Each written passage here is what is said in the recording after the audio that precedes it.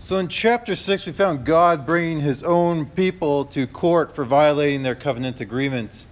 And God showed himself, he defended himself by showing his faithfulness from bringing them out of Egypt and directing them all the way to the promised land.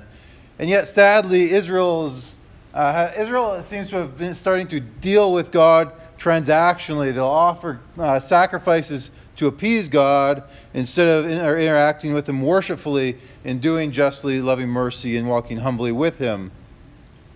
And so this was evident through their unjust and dishonest practices with one another, and so rightly bring judgment upon themselves. And so it's with that background that we move to chapter 7, which begins with Micah's lament over the state, the state of Judah. And so he begins in verse 1. It says, "What misery is mine! I am like the one who gathers summer fruit at the gleaning of the vineyard. There is no cluster of grapes to eat, none of the early figs that I crave. The faithful have been swept from the land, not one upright person remains. Everyone lies in wait to shed blood. They hunt each other with nets. Both hands are skilled in doing evil. The ruler demands gifts, the judge accepts bribes, the powerful dictate what they desire. They all conspire together. The best of them is like a briar, the most upright, worse than a thorn hedge. The day God visits you has come. The day your watchmen sound the alarm. Now is the time of your confusion." And so, like the emptiness of the fields and orchards after harvest, Micah looks out through the land, and he's unable to find any godly or faithful people. And so, akin to Elijah during the evil reign of Ahab and Jezebel, Micah feels the loneliness of faithfulness amid a depraved people. And so the lament could be during the godless reign of Ahaz, a time of great oppression and injustice, particularly by those in power. And so we see his references here to the corruption in the higher places of society, mirroring what he talked about in chapters 2 and 3. However, if this chapter is placed, as we talked about last week, during a time of co-regency with Manasseh and Hezekiah, so after the reforms of Hezekiah, and now with the evil of Manasseh coming to fruition, Micah's misery may be compounded or increased by a sense of failure due to the fact that so many seem to have not listened to his message. The faithful during Hezekiah have perished, and so Micah laments. And so he reveals more of what's kind of going on in the society around him. And so instead of desiring godliness and faithfulness, Micah reveals the nature of Judah's wickedness in verse 2. It's planned out. Once again, kind of echoing what we saw in chapter 2 and 3. It's planned out. There's this premeditation. It's pervasive. He says, everyone. And it's violent. As he says, everyone lies in wait. There's a premeditation to shed blood. And so Micah notes that they do not merely do evil, but they are also skilled at it. They are good at evil. The NET translates the beginning of verse 3 as, they are determined to be experts at doing evil. And particularly grievous in this corruption are those who are meant to be exemplars and administrators of justice. Judges and civil leaders are explicitly commanded to lead in justice, according to Deuteronomy 16, 18 to 20. It says, "Appoint judges and officials for your tribes in all the towns the Lord is giving you. They are to judge the people with righteous judgment. Do not deny justice or show partiality to anyone.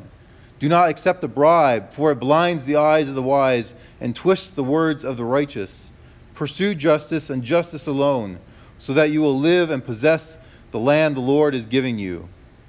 And then in the very next chapter, Israel's king is singled out. He is to write down the law by hand. And it goes on to say, it must be with you, or it must be with him constantly, and he must read it as long as he lives, so that he may learn to revere the Lord his God and observe all the words of his law and these statutes and carry them out. Then he will not exalt himself above his fellow citizens, or turn from the commandments to right or left, and he and his descendants will enjoy many years ruling over the kingdom in Israel. And so when Micah tells us that the judges, the rulers, the powerful all plot for their own desires, it's clear that they have rejected the law of God. And the same standard applies to all authority today, from politicians to parents. All authority is delegated from God and to be used according to his precepts. And this is a fact that we kind of touched on last week, that it's recognized, at least in writing, in the Canadian Constitution, which notes that we are a country under, quote, the supremacy of God. And so the ultimate standard of righteousness is not the popular will of the people, man's laws, or cultural norms, but in fact the decrees of God. And so Micah, as a prophetic watchman for Israel, issues a final warning that the divine judgment is now here, and confusion will be upon them. Now, kind of ironically, Micah doesn't really offer any confusion or any clarity on what he means by this confusion, but I think he points out that this, I think as we go on, you'll see that, actually, I'm thinking of the next passage going on, but by this confusion, only that Judah's behavior has been, judgment has been made certain. So we know sure what he means by the confusion, but it's the certainty of this confusion, whatever this judgment is now upon them for their evil deeds. And so both passages in Deuteronomy connect Judah's commitment to God's commands to their possession and rule of the land. So as long as they are faithful to God's command, they would possess and rule over the land that God had given them. And so Micah may have this promised curse of Deuteronomy 28:20 in mind.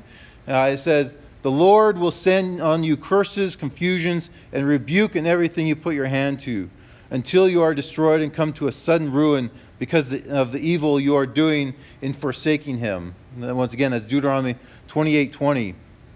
So no good will come to those who practice evil and abandon God. So Micah continues his lament and reveals the depravity of Judah's society in the next couple of verses. He says, "Do not rely on a friend. Do not trust a companion. Do not even share secrets with the one who lies in your arms. For a son thinks his father a fool. A daughter challenges his mother, or her mother, and a daughter-in-law her mother-in-law. A man's enemies are his own servants." So not only can one not trust the leadership of the nation, but Micah warns against even trusting one's neighbors, friends, or even spouse. And so there's this need for self-censorship is due to the erosion of these basic relationships. Sons and daughters are willing to betray and rise up against parents, servants against masters. Micah seems to reason that if one cannot even trust the cohesion and proper ordering of the relationships within the household, how can there's little hope for the relationships beyond the household, the lesser relationships. And it's this ordering of relationships that appear to be at the heart of Jesus' use of this verse in Matthew 10:35 and 36. It's in the context of him sending out his disciples that he warns them in verse 34. It says that, "Do not suppose I have come to bring peace to the earth. I did not come to bring peace, but a sword." And then preceding that, he quotes Matthew 7:5 and 6. And then he provides his own explanation in verse 37 back in Matthew 10. He says, "Anyone who loves their father or mother more than me is not worthy of me. Anyone who loves their son or daughter more than me is not worthy of me." And so as significant as the bonds, or the family bonds are, Jesus uses Micah's own words to show that the primary relationship must be with him. So having expressed his sorrow at the state of Judah, Micah refocuses his gaze in verse 7. "But as for me, I will watch expectantly for the Lord. I will wait for the God of my salvation. My God will hear me." And so, once again, the frequent role of the Old Testament prophets was as watchmen, the kind of the person positioned on top of the walls to sound the alarm should an enemy or coming disaster be spotted. And so he's warned Jerusalem of this disaster coming. God's judgment is now certain to come upon them. And having fulfilled that role, now Micah shifts his focus. He begins his watch again, but this time it's in hopeful expectation of God's salvation. He does not allow himself to fixate on the depravity around him, to become trapped in the resulting despair, but finds hope in the last relationship. It seems he can trust. He does not need to guard his words with God, and God will hear him and respond. There is no. He does not caution anyone against talking to God, whereas he had with the other relationships. God is still one he can turn to, even in the midst of the despair and depravity around him. And Micah goes on to continue to express his confidence in the God of his salvation in verse 8. Do not rejoice over me, my enemy. Though I have fallen, I stand up. Though I sit in darkness, the Lord will be my light. Because I have sinned against him, I must endure the Lord's rage until he champions my cause and establishes justice for me. He will bring me into the light. I will see his salvation. Then my enemy will see, and she will be covered with shame. The one who said to me, "Where is the Lord your God?" My eyes will look at her in triumph. At that time, she will be trampled like mud in the streets. So Micah here shifts, I think you can see, from the role of watchman to really intercessor. He seems to be now speaking on behalf of all Judah. And I guess it will become clear in the next couple of verses where he talks about this salvation, this restoration, applying to all of Judah and not just to himself. But as his role of intercessor, he's following in the line of many prophets and men of God, from Abraham and Moses to Amos, as we saw in his writings, Ezra, and ultimately, obviously, in Christ himself, the one who still intercedes for us. And so here Micah steps into the gap and pleads with God for the benefit and salvation of his people, of God's people. And so Micah recognizes Judah's fallenness, that they reside in darkness, and Micah confesses the sinfulness of Judah that has duly brought God's rage upon them. And so it's in this state that the enemy of God's people celebrate and gloat over their misery. They mock Judah's God as if he were lost or absent or some way unable to save his people. And it is at this point that I think we find the ultimate plot twists. So recall that at the beginning of the previous chapter, it was God who brought a lawsuit to his people, and he brings them to court for violating the covenant. And at the beginning of that chapter, he commands them, plead your case, or in some translations, defend yourself.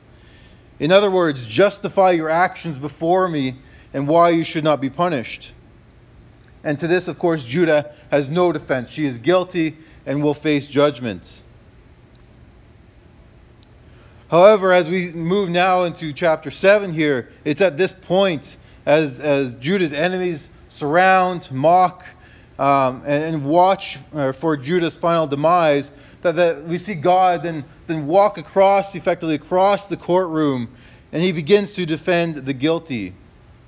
God will defend his people. Only God's intervention will rescue his people from their due punishment. Notice that they are going to stay under punishment until God defends their case. There's not a sense that God's punishment runs out and then they get restored. It's only once God comes over and pleads their case that this punishment and judgment will end. And only by God's restoration will his people stand again in the light and triumph over their enemies. So Micah foresees this day of deliverance and restoration in verses 11 to 13. The day for building your walls will come, the day for extending your boundaries.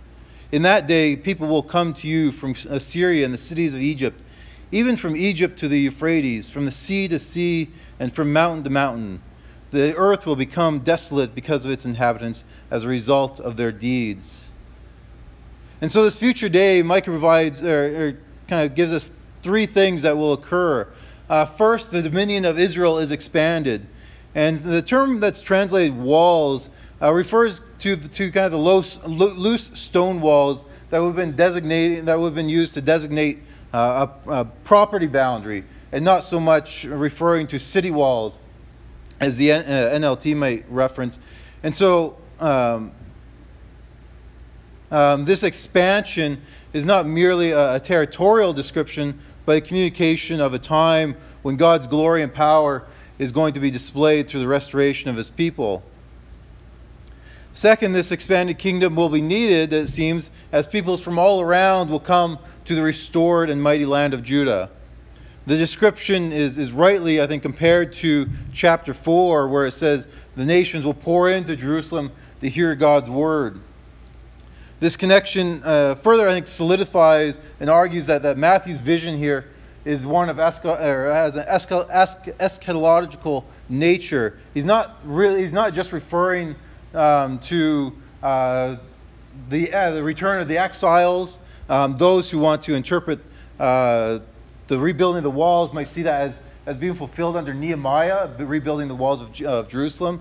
Though, like I said, that term has a different, is usually used in the sense of a boundary wall. And so I think here we see Micah is once again presenting us a vision very similar to what we saw in chapter 4. This is a picture of what things will happen in the last days, or in that day. It is far more expansive than simply a return from the exile. And then third, the land outside of the expanded kingdom will become a wasteland. And this description is often this description of desolation is often applied to what's left after a city is conquered and ravaged, brought to ruin. And it's really to the point of barely being inhabitable, if at all. And so only those that do not go up to Judah, who are left behind, it says, are left, and their godless actions will bring desolation and ruin. So filled with hopeful expectation, Micah offers a prayer to God, and then we see God respond, and this begins in verse 14. Shepherd your people with your staff, the flock that is your possession. They live alone in a woodland surrounded by pastures. Let them graze in Bashan and Gilead as in ancient times. And so here once again we see, I think, an echoing of chapter 5 now. Micah intercedes with God that God would once again shepherd his people. And this is exactly what he had prophesied in chapter 5. And so Micah here describes Judah as this flock kind of lost in this forest or brushland. And they are indeed people in need of rescue and guidance. And though they are surrounded in this lush pasture land, the nation wanders alone, unable to find their way, unable to save themselves. And so likewise, Judah lives in this promised land, the land of milk and honey, and yet they seem to be trapped in their own sin. Micah pleads with God that he would restore them to life and abundance. And this is exemplified by the ideal grazing land that was northeast of the Jordan River, the former lands of Gad, Reuben, and Manasseh. And so God responds, Micah records God's response in verse 15. It says, I will perform miracles for them, as in the days of your exodus from the land of Egypt. Nations will see and be ashamed of all their power. They will put their hands over their mouths, and their ears will become deaf. They will lick the dust like a snake. They will come trembling out of their hiding places like reptiles slithering on the ground. They will tremble in the presence of the Lord your God. They will stand in awe of you. The seminal event in the Old Testament was the Exodus. It was during that time that God most powerfully, miraculously, and obviously rescued and shepherded his people all the way to the promised land. And so this new day of deliverance, God says, will feature wonders and marvels on par with what was seen during the Exodus. It can be viewed as a new Exodus. And in response to God's marvelous deeds, Micah provides a series of reactions from the other nations as they witness God's power. So, like Egypt, who eventually surrendered to the power of the Hebrews' God, this new salvation day will also bring nations to their knees. God's deliverance of His people will demonstrate, will be in such power that the nations will feel guilt for placing any strength or any dependence in their supposed strength. This placing of the hands over their mouths, The deafness of their ears are expressions of all awe and disbelief at the works of God. And when it describes the nations as licking the ground, this is a sign of how low they have bowed before Him, a sign of humility. And they're trembling. In trembling, they come out of their futile hideouts in response to God's glorious power. Godless people and godless nations may thrive for a while. Sin may cripple God's people for a time. But in the end, God will overcome all His enemies. All nations will bow before the supreme God. And then in his final passage, Micah praises God for His unfailing faithfulness as he deals with one last enemy. Who is like you, or who is a God like you, who pardons sin and forgives the transgression of the remnant of his inheritance? You do not stay angry forever, but delight to show mercy. You will again have compassion on us. You will tread our sins underfoot and hurl all our iniquities into the depths of the sea. You will be faithful to God, or you will be faithful to Jacob, and show love to Abraham, as you pledged an oath to our ancestors in days long ago. So Micah rightfully begins this concluding doxology by recognizing the peerlessness of God. There is, in fact, no one like God. And this is going to be recognized by all nations and people. This is also a play on Micah's name, which means who is like Yahweh. And then Micah elaborates on the features that make God so matchless. First, He pardons and forgives. The word behind pardon means to lift up or to carry load, to take away. And then the term translated forgive is actually the Hebrew words pass over. And so notice that both these terms require God to address the presence of sin. He's not merely promising to overlook. He's not promising to forget our sin or to merely kind of put us on probation, but He's going to address it head on. Rather, He's going to take our sin away. And blood was, and I think hinted at here, will be required to pass over, just as He passed over the Israelites in Egypt. And it's at that point the enslaving power of sin will be brought under the subjection of God and cast away, never to return. God will conquer our sin and our rebellion because He delights in showing mercy.